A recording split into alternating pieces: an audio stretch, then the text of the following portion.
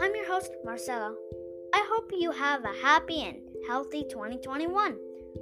Today's story is called El Aprendiz de Mago, known in English as the Sorcerer's Apprentice. The lesson in this story is that there are consequences for being lazy, and you shouldn't get involved in things that you don't understand. Now, let me share the words I'll be covering at the end of the story. Try to spot them. Here they are. Aldea, Pozo, Conjuro, Escoba. Now, let's hear the story.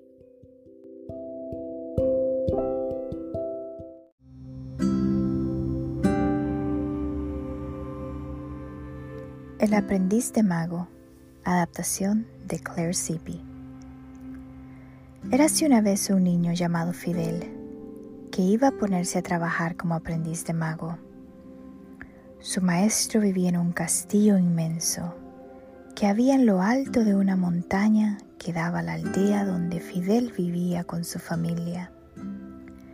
Se consideraba un gran honor poder ayudar y aprender de un hombre tan inteligente y poderoso como el mago. Fidel no veía la hora de empezar a hacer trucos de magia. Sin embargo, el primer día el mago le mandó un montón de tareas domésticas: lavar, planchar y sacar agua del pozo. Fidel se enfadó un poco. «No es justo», murmuraba. «No estoy aquí para ser su criado. ¿Cuándo me enseñará a hacer magia?» El mago siempre estaba muy ocupado. Cada mañana le pasaba a su aprendiz la lista de tareas. Después se encerraba en su taller o se marchaba a una de las aldeas cercanas, dejándolo solo. De vez en cuando, mientras hacía las tareas domésticas, Fidel observaba cómo el mago leía un libro encuadernado en cuero que guardaba bajo llave en un armario de madera en su taller.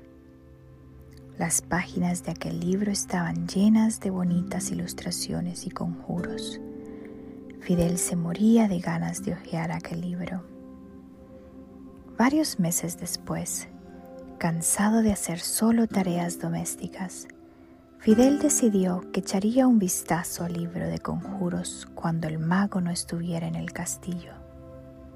Un día, antes de irse, el mago le dijo: «Chico, quiero que friegues el suelo del gran salón. Tendrás que ir a buscar agua al pozo con este cubo para llenar el gran recipiente de piedra que encontrarás en el salón». Fidel puso los ojos en blanco a espaldas del mago. «Sí, maestro», balbuceó. «Cuando el recipiente esté lleno», prosiguió el mago, «restriega bien el suelo con la escoba. Cuando vuelva esta tarde quiero verlo todo reluciente». En cuanto el mago se fue, Fidel subió la escalerilla que llevaba al taller. Sabía dónde guardaba la llave del armario de madera, así que fue a buscarla y abrió apresuradamente aquellas antiguas puertas chirriantes. Dentro, en un estante, estaba el libro de conjuros mágicos. Fidel se llevó el pesado libro al gran salón y se sentó a hojearlo. Había conjuros para las cosas más extrañas y maravillosas que pudiera imaginar. Le llamó la atención un conjuro para que los objetos cobraran vida. Entonces tuvo una idea. «Este conjuro es inofensivo. Seguro que el mago no se va a enterar», pensó. Con una sonrisa en los labios, Fidel corrió a buscar la escoba y el cubo. Dejó la escoba en el suelo, volvió a sentarse y lentamente pronunció las palabras mágicas. No veía la hora de que la escoba se pusiera a limpiar el suelo del gran salón. Al principio no pasó nada. Fidel estaba a punto de repetir las palabras mágicas cuando de repente de la escoba brotaron un par de brazos y se puso de pie. Fidel se asustó tanto que por poco se cae de la silla. «¡Qué pasada!», Ya era un mago. Escobita, ordenó, ve llenando cubos de agua del pozo y viértela en aquel recipiente hasta que esté lleno. Dicho y hecho, la escoba corrió al pozo y empezó a carrear cubos de agua hasta que el recipiente del gran salón se llenó. Fidel no podía creer lo que veían sus ojos. Muerto de risa mientras la escoba iba y venía cargando con el cubo, exclamó: «Soy tu dueño, harás todo lo que te diga». Al cabo de un rato, Fidel se dio cuenta de que el recipiente rebosaba y el agua caía al suelo. «¡Ya es suficiente, escobita, para!», gritó. Sin embargo, la escoba siguió yendo a buscar agua. «Menudo lío, ¿qué voy a hacer ahora?», pensó Fidel. Entonces se puso a hojear el libro mágico en busca de un conjuro para detener la escoba. Pero la escoba no paraba y el agua empezaba a inundar el salón. Fidel agarró un hacha y la partió en trocitos. Pero para su desconsuelo, los trocitos empezaron a moverse y a crecer, con brazos y piernas brotando por doquier. En un momento se había formado todo un ejército de escobas que iban en fila india a buscar más agua al pozo. Fidel no sabía qué hacer. Las escobas seguían echando agua al suelo, que ya le llegaba a las rodillas. Era imposible detener aquel alboroto. Entonces apareció el mago por la puerta. Levantó los brazos y con voz grave lanzó un conjuro. En un santiamén las escobas habían desaparecido y el agua se había evaporado. Todo volvió a la normalidad.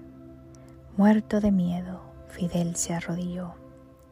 «Por favor, maestro, perdóname», suplicó.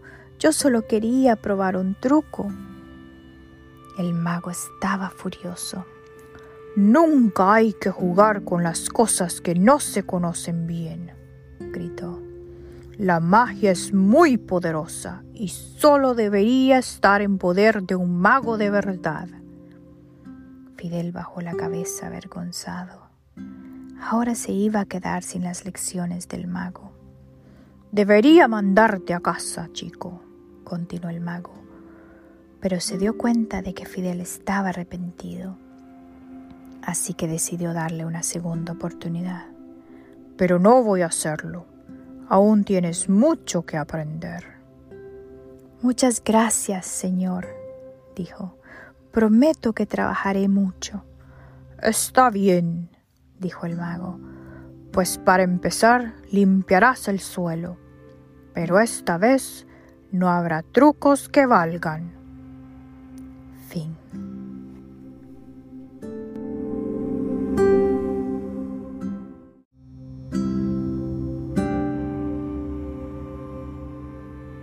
Now, let's go over the meaning of the words I shared before the story.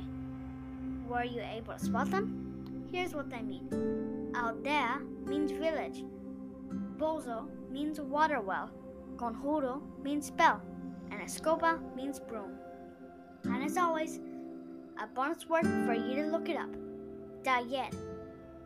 Well, that's it for today.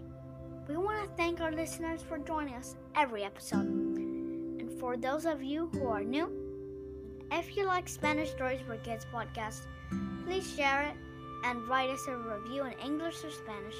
We'd love to hear from you. And please, don't forget to subscribe on Apple Podcasts or your favorite listening app so you'll never miss an episode. See you next time. Gracias por escuchar.